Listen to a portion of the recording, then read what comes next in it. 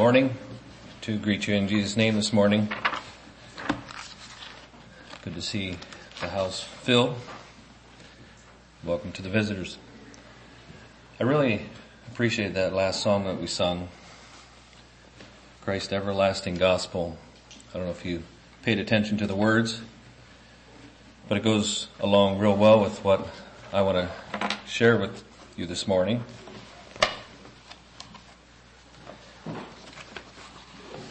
Christ Everlasting Gospel. It's ringing out again.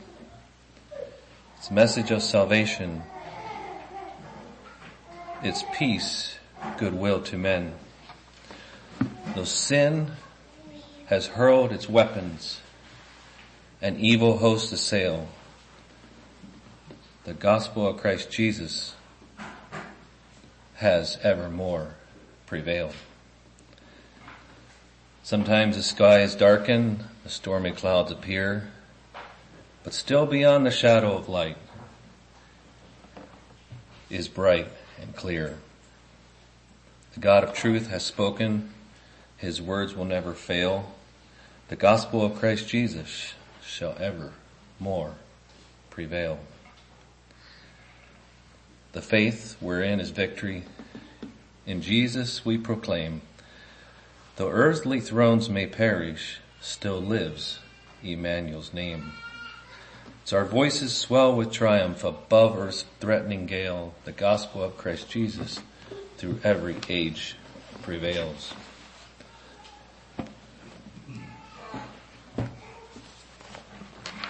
This morning I want to look at another psalm, Psalm 112. If you remember last time we looked at Psalms 111. And how great God is. Today we get to look at the response of man. This psalm is a very beautiful psalm. It describes the blessing that comes upon those that fear the Lord.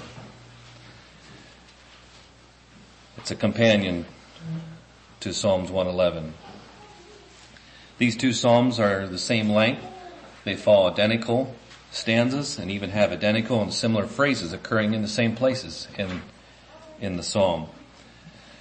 Both are precise acrostics. That is that they have 22 lines, each beginning with a successive letter in the Hebrew alphabet, which we would have talked about that last time. Psalms 111 is praising the glory of God. Psalms 112 now speaks of the blessing that comes to the man or woman that praises the Lord. Charles Spurgeon said it this way between these two psalms. It bears the same relation to preceding which the moon does to the sun. For while the first declares the glory of God, the second speaks of the reflection of the divine brightness in men born from above. Those that are in school, that love science, would the moon shine if there was no sun?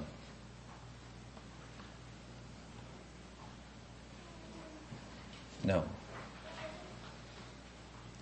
The moon needs the reflection of the sun, the star, the sun, to shine and reflect.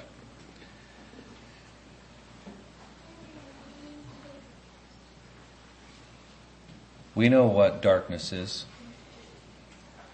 If you don't know what darkness is, I invite you to take a little drive. Head for North Dakota or Montana. I remember a few years back we made a trip to North Dakota, and I was just, I don't know if awestruck is the word or not, but I was just amazed at how dark it was out there. Driving, it wasn't that late, but it was late enough in the year, in November I think it was. So the sun set early, and it was dark. It was pitch dark.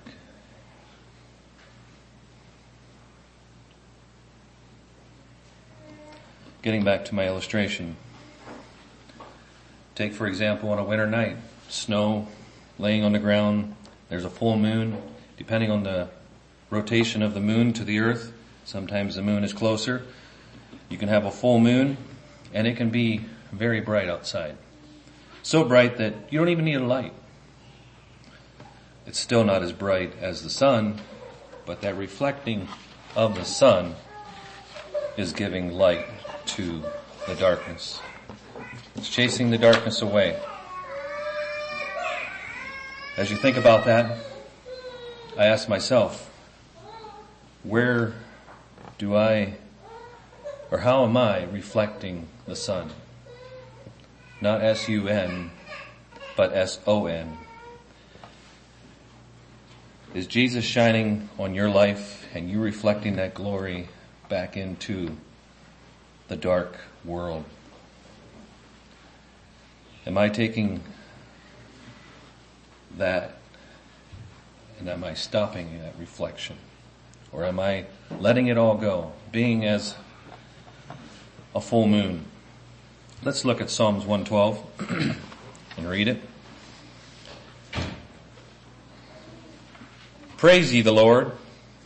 Blessed is the man that feareth the Lord, that delighteth greatly in his commandments. His seed shall be mighty upon the earth. The generation of the upright shall be blessed. Wealth and riches shall be in his house, and his righteousness endureth forever.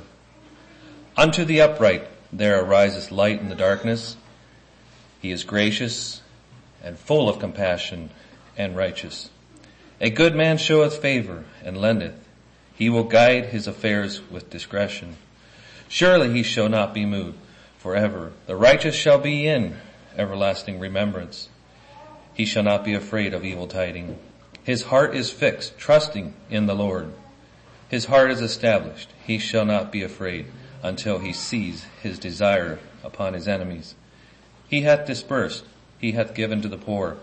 His righteousness endureth forever. His horn shall be exalted with honor. The wicked shall see it and be grieved. He shall gnash with his teeth and melt away. The desire of the wicked shall perish.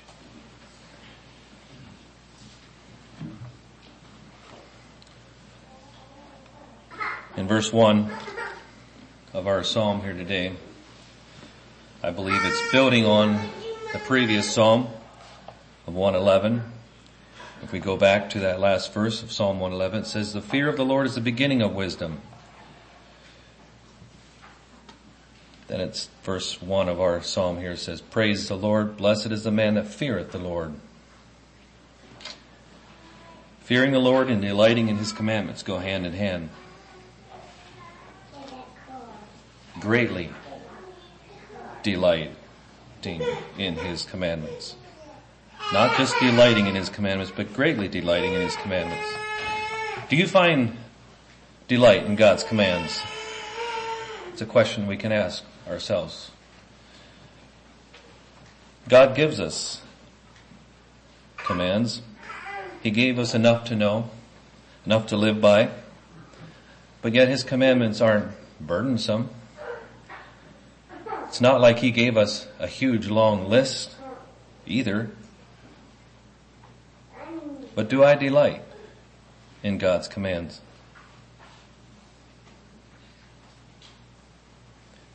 Verse 2. Because this man fears the Lord and loves God's commandments, it says that his children, his seed, will be great and blessed because he is a man of good character. The decisions that you and I make have an impact on our children. Sometimes we may be faced with some very big decisions. And then sometimes we may be not so big of decisions. And as I thought about that, I wonder if sometimes, is it the smaller decisions? I can't even get my S's this morning. Is it the smaller decisions that may trip us up?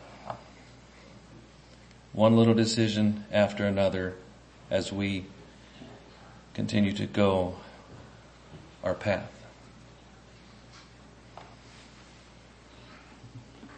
I believe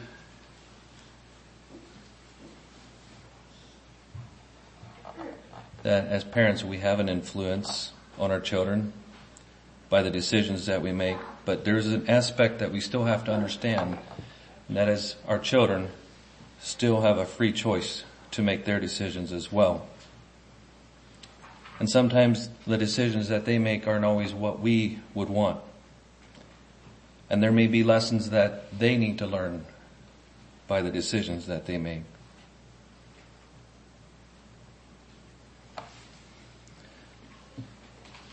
But it is as you choose Christ. Those are the decisions that will have an impact on those that come after you.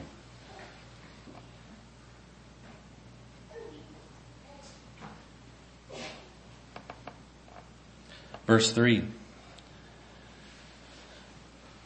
says, wealth and riches shall be in his house, and his righteousness endureth forever. Is this a health and wealth gospel? Don't throw me out yet. I believe that in the Old Testament that there was a place for this health and wealth. It was a stamp of God's approval on a person, a character. If someone did what was right and was following God, it was a mark for them if God blessed them with prosperity and riches and honor. But I believe as we move into the New Testament, the idea of wealth and health don't necessarily go hand in hand. There's an element of a spiritual dimension that is more valuable than that we claim.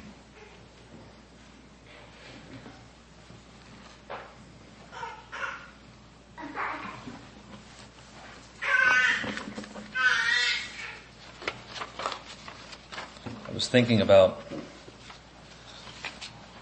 what Ellis was sharing. He had mentioned the other Sunday about a friend of his known as the postcard man, the man in Chicago. And he made the challenge, if we aren't taken in or taken advantage of in some way, what kind of heart do we have? There's a story of a rich, industrious who was disturbed to find a fisherman sitting lazily beside his boat. He very loudly proclaims to him, said, "Why aren't you fishing?" he asked. He says, "Well, I caught my fish today. That's all I need," said the fisherman. "Well, why don't you go catch some more fish? More than what you need?" the rich man asked. "What would I do with them?" "Well, you could earn more money," came his impatient reply. "Then you could buy a better boat so that you could go deeper and catch more fish. And you could purchase nylon nets, catch even more fish and make more money. Soon you'd have a fleet of fish, a fleet of boats, and be rich like me." The fisherman looked at the guy and asked, "Then what would I do?" The industrialist said, "Well, then you could sit down and enjoy life." "Well, what do you think I'm doing now?" replied the fisherman. Fisherman had it all figured out. He was already enjoying life. He didn't need to go pursue more things just to get more fish. If happiness could be found in having material things, and if being able to indulge ourselves in whatever we wanted, then most of us in America should be pumped with joy and happy beyond description. We should be the ones that are producing books and poems and art and describing our state of unparalleled bliss. But instead, we find those things are trying to get more and more and more. And we find high rates of divorce, suicide, depression, and abuse. And we just see this happen. And we see that happiness is just not found in having all that we want. There is a balance, I believe, that needs to be understood between work and being busy in our day-to-day stuff. And I think the illustration of the rich man and the fisherman puts it well. There's another comparison that we see in Psalms 112. The psalmist here compares the man who fears God and delights in God's word between a wicked man. And that's contrast is in verse 10. Blessed man and the vexed man. Happy man, bitter man. There's clearly two types of people. Those that fear God and those who do not.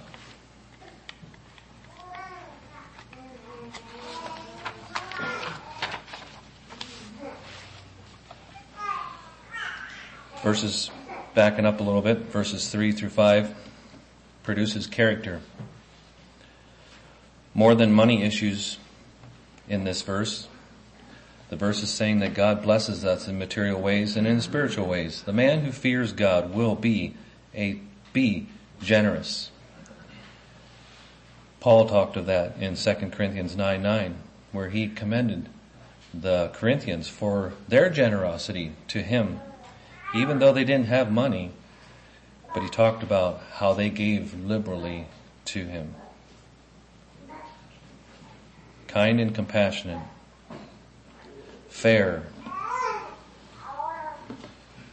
You can get the picture, well, someone who is there to help, to lend his things, his tools, whatever it may be that is needed to help someone that is in need, to benefit others.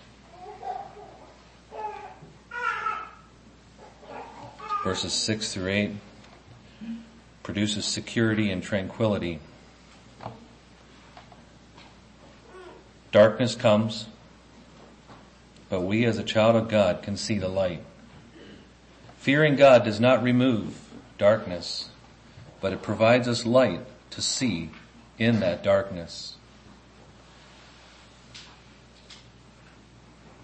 Forward a little bit in Psalms 119, 105.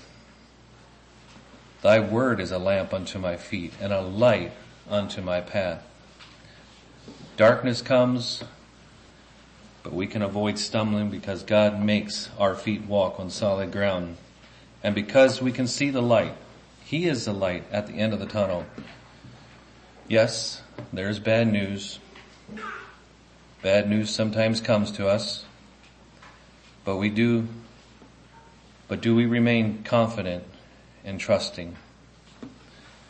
Wealth can come and go, but the righteous character is not moved by the changing trends or bad news that even Wall Street may throw sometimes.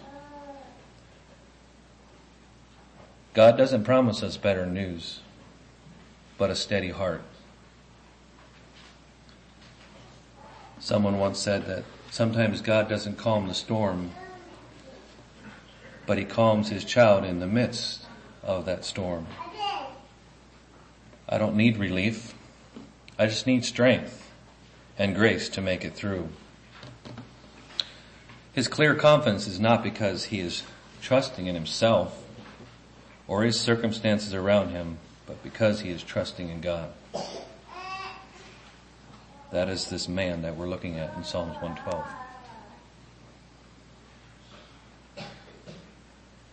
Seek first God's kingdom, and God's righteousness will result in seeing all the things that we need that will be added to us.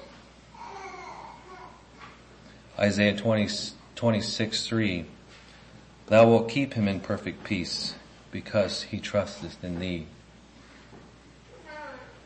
Do you want to be blessed?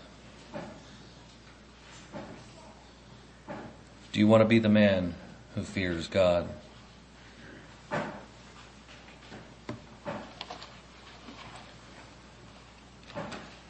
Do you want contentment and happiness?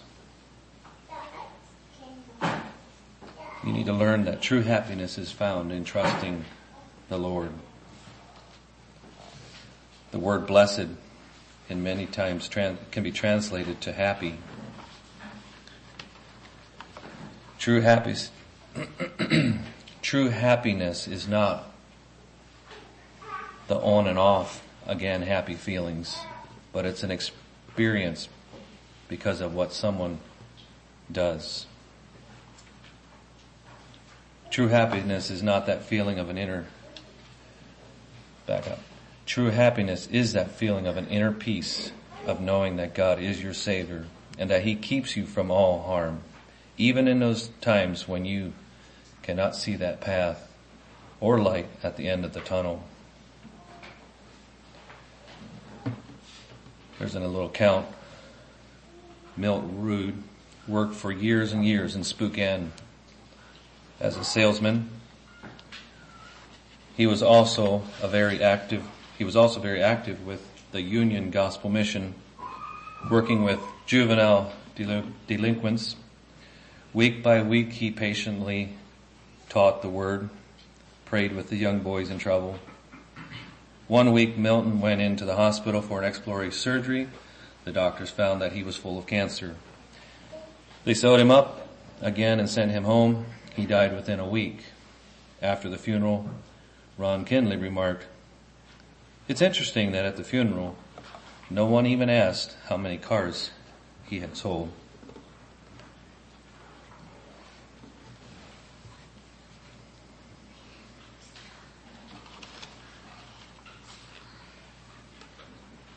Closing.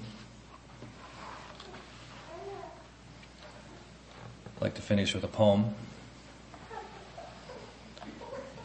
It's called Aspire to What is Higher.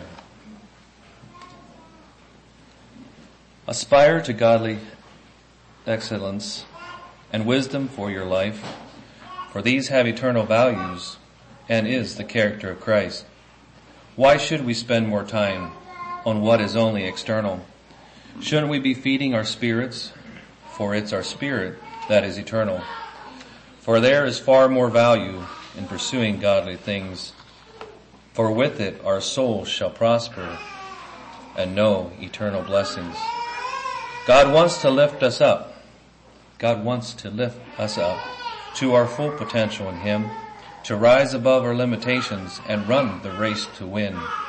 Don't let circumstances in life hold you back once more, for you can arise and conquer it as you trust in the living Lord. And as the Lord reveals to you His purpose and His will, know that He equips you for your destiny to fulfill. And He will be to you a friend you can go to when in need. Just keep your eyes focused on Him and upon His word. Believe. That is by M.S. Lowndes. If you were an employer trying to hire an efficient, honest, and competent employee, would you hire yourself? Might seem kind of redundant. Would you be happy with your salary if you had to live with someone just like yourself for the rest of your life? Would you look forward to it as a wonderful opportunity or privilege? Sometimes we need to take a good hard self-look at ourselves, but do it in light of God.